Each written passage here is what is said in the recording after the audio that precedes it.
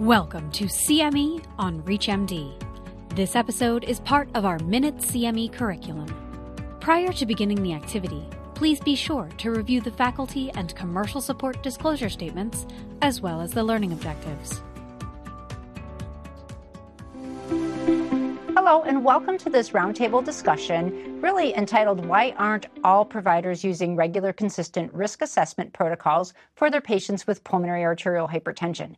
I'm Val McLaughlin from the University of Michigan, and I'm thrilled today to be joined by Jean Elwing from the University of Cincinnati and Martha Kingman from UT Southwestern.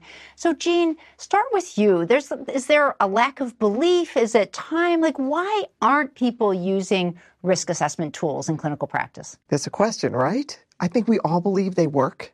I think they accurately assess our patient's risk. But if you look at surveys, we did one recently with CHEST, about a third of experienced PH providers are not using them. They think Gestalt is accurate and adequate, but that was also assessed by Dr. Sahai, and it showed that it's not accurate and is going to either under or over treat patients. So it's a problem. I agree. I mean, we've got great tools, we've got great calculators, we've got lots of data behind it. Martha, so what's the main barrier in clinical practice? Well, when we looked at this in 2019, the main barrier was time, but I would say perceived lack of time, because really it takes 1 or 2 minutes, right, to do a risk assessment. But when you asked providers, the most common reason was they don't have time. Well, right, but we're seeing these patients in clinic, and some of the more recent tools are so simple, and there are things we do in clinic every day. We assess the functional class, we do a hall walk, we get blood, we have a biomarker. You can create a flow sheet in your EMR. It doesn't really take that much time. So, Jean, how do we convey this to people? How do we increase the utility of risk assessment in everyday practice? Well, I think that we've done a great job educating, right? We've talked about it multiple times. It's in every guideline. We're including it in clinical trials. Now it's up to us to change our practice patterns.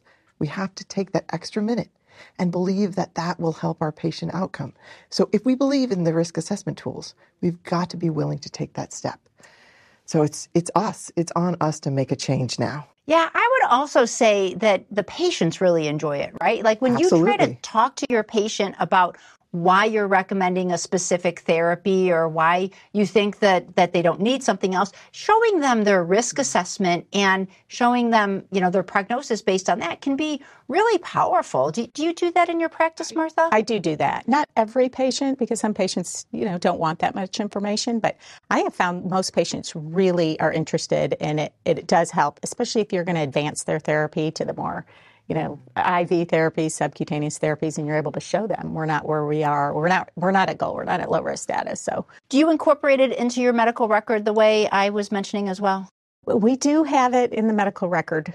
We have some providers that use Reveal and some that use ERS, ESC, and but what we haven't accomplished completely is having the variables automatically put input. So we have to enter them. And functional class will always have to enter, right, because it's so subjective. But we're looking at trying to figure out a way to get those variables automatically put into the calculator so that we don't have to do it by hand. Right. So that should get rid of the time barrier, right? Exactly. One other potential barrier is that really the risk assessment only takes into account those few things, right? And there's some limitations of that. It doesn't really take into account RV function or if the patient has other comorbidities that might influence that objective score. Jean, is that possible that that's one of the objectives and objections and why people don't use it as regularly? Possibly. They feel like it's not as robust as their clinical assessment. But I think you have to take it as one piece of the puzzle, right? It's not the whole answer, but it certainly can help guide. If it's going in the wrong direction, we've got to respect that. It's showing us there's something negative going on for that patient. Maybe they're not taking their meds. Maybe they're not following up enough and they need to know that their risk assessment is worsening. But then you have to add the imaging and all of that data together to make the whole package for the patient. Yeah. So I'm going to ask both of you the same question. If you could give our audience one take-home message that you want them to hear about incorporating risk assessment into your everyday practice, what would it be?